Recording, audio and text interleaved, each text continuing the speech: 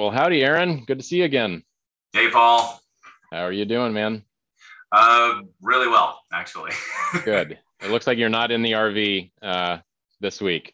Not right now. No, maybe next week when we meet, but not this week. No, I had several things to take care of at the shop, so I was back here for the week. So we'll be exiting stage left on the after a little meet today.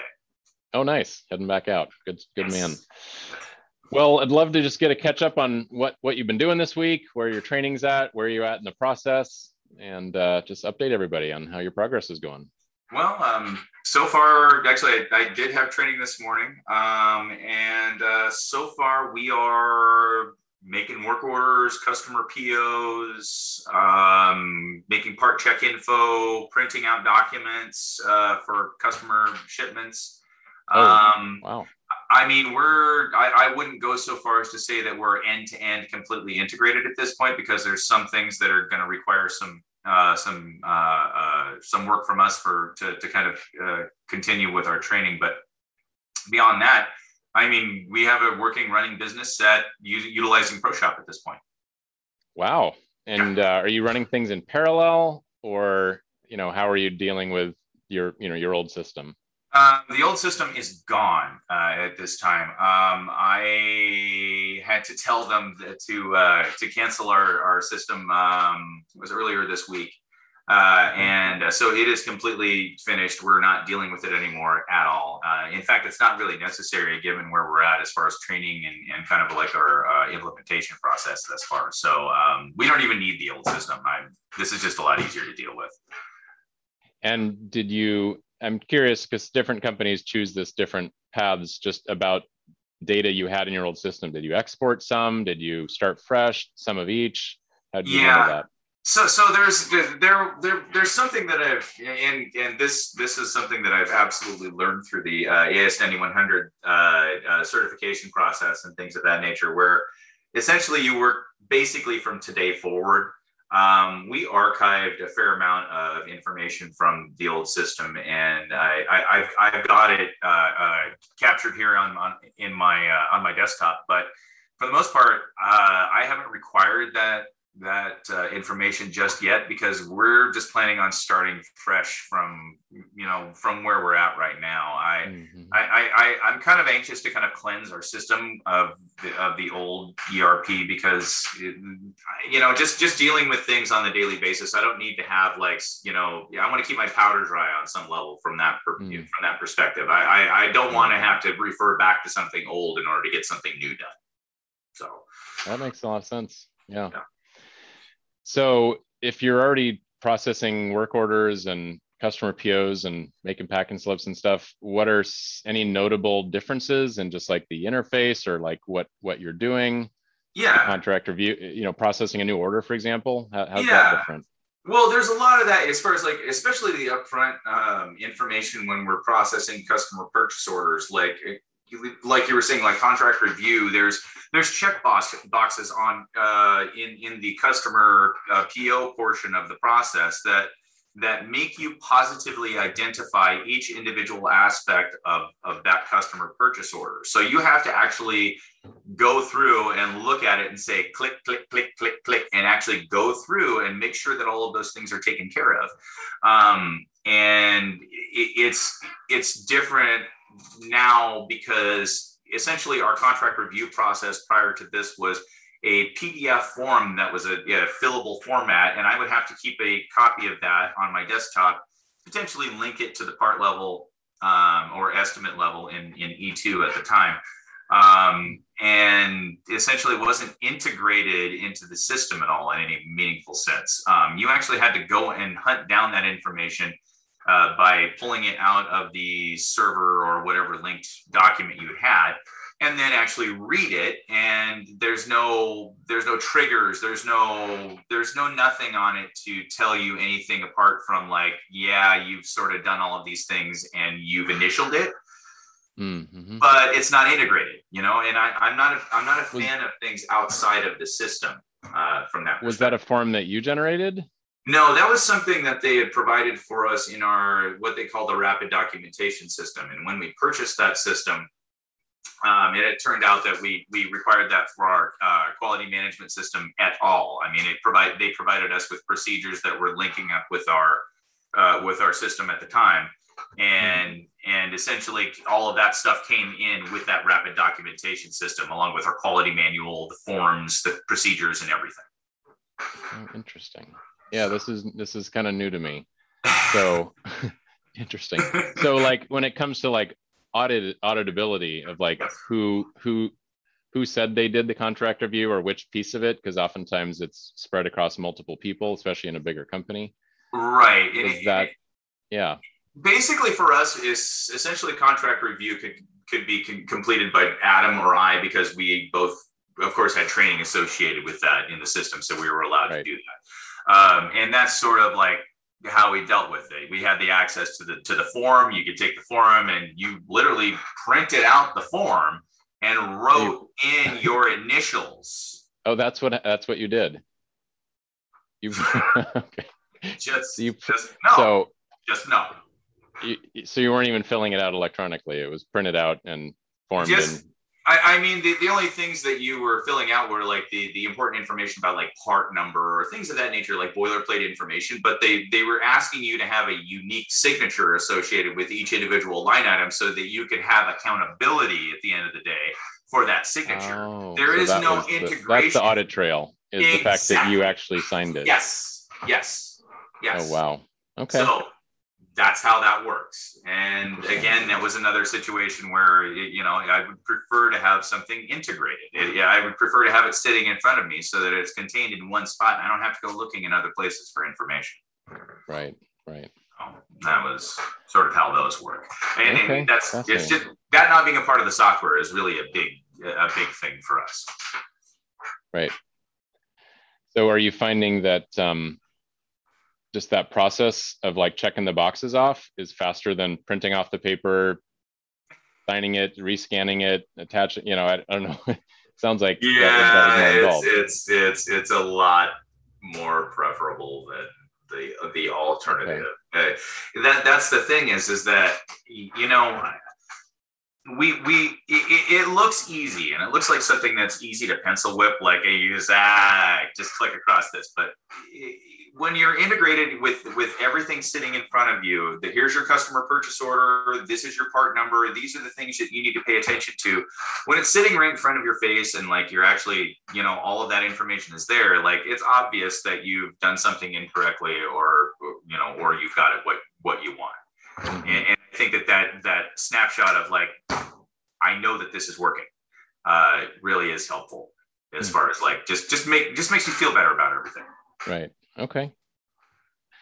Interesting. Well, cool. And you also mentioned that you're creating part check information. For those that don't know what that means, you're building your inspection plans to do your first articles and your in-process inspections.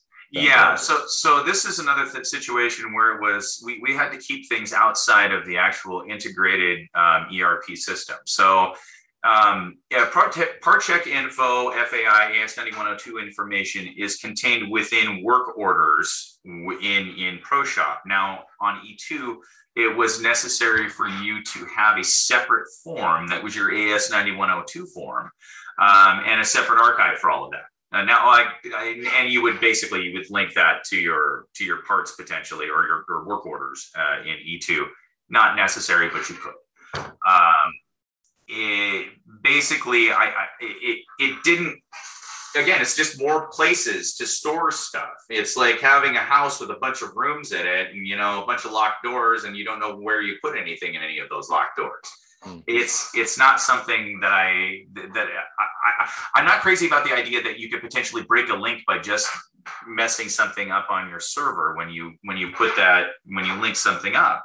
Having it integrated within the system makes that so that's not something you have to worry about ever. Like, so there's never any broken links. There's never you can't access this because of some silly reason that doesn't make any sense.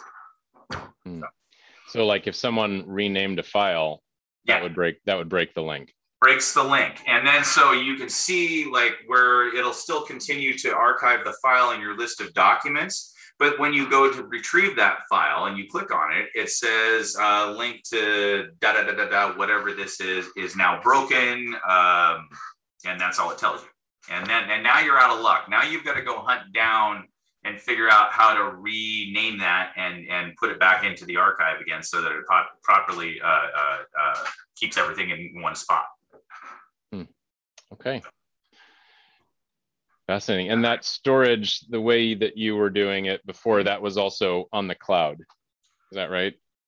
Okay. So, this is where the fun begins. All right. So there's okay. All right. Okay. So basically the only thing they kept was a path, right? Now that path led back to your server, essentially. It's dragging. So it's taking the path that says, you've got to pull it from here. It pulls it from here. It goes back to your server to try to pull it out, which is why if you change the name of it in the server, it breaks the link. It can't find it again. So it's always continually referring back to your own storage. And if you change it, you're out of luck. This is news to me, so I apologize. No, that's totally cool. So you were on a cloud-based system, but the storage was local. Yes. Could you store your files in the cloud if you wanted to? Is that an option that you didn't choose?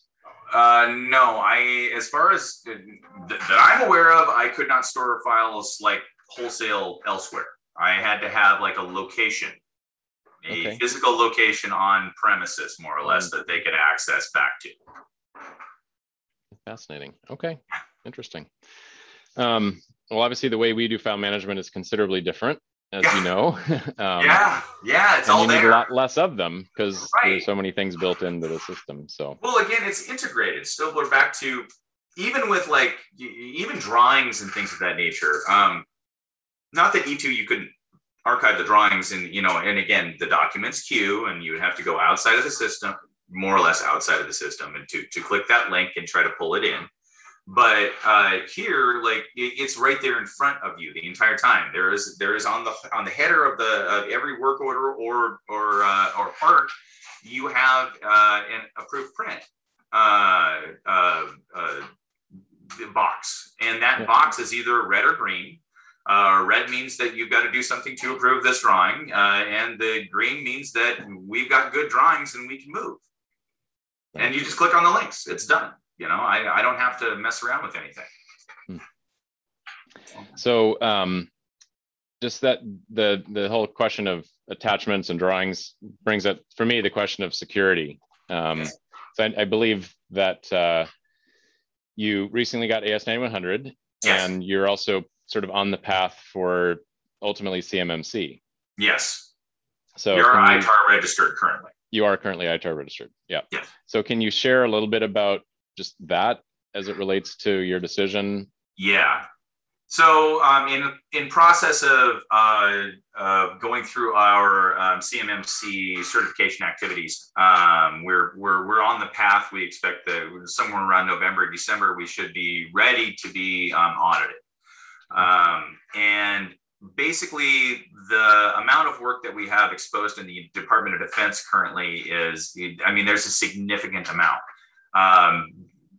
Based on the fact that CMMC will be required for every single solitary portion of the supply chain, that is obviously hugely important for us, and a giant big red flag that says, hey, we need to have this ability here.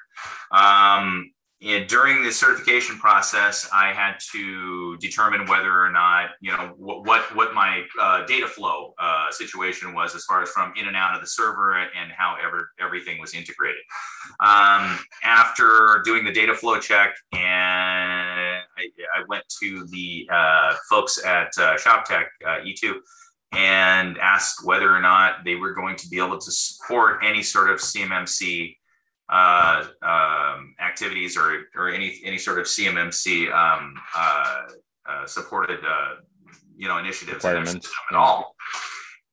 And they said that CMMC is not on the list of things that they are planning on supporting, and ITAR is not as well. Now, they did offer me the opportunity to like what would have basically been a local seat of E2 on our server, but it would have to be locked out of everything else. We wouldn't be able to have access to the internet or anything of that nature. I wouldn't be able to access it. It would have to be an air-gapped network. Yes, exactly. And that was the solution for that. And that was literally the straw that broke the camel's back. The Department of Defense is not going to play games with a lot of this stuff anymore. We are more vulnerable to cyber attacks at this point than we probably ever have been as a country or any, as a in the world at this point, at any one point.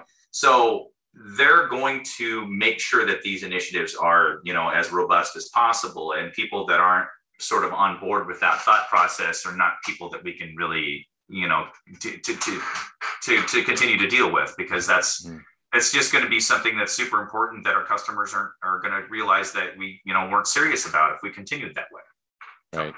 Yeah, I know that the actual process of actually certifying, tier 3 vendors, for example, tier 2, 3 vendors, to level 3 is still maybe a year or so off. But I've already heard of tier 1 companies already starting to flow down verbiage, yes, and even pull contracts from suppliers that say they're not making any progress. I know personally of at least one instance where that has definitely happened, where contracts were pulled locally. And I also know that I have received 3 RFIs in the last about 3 months.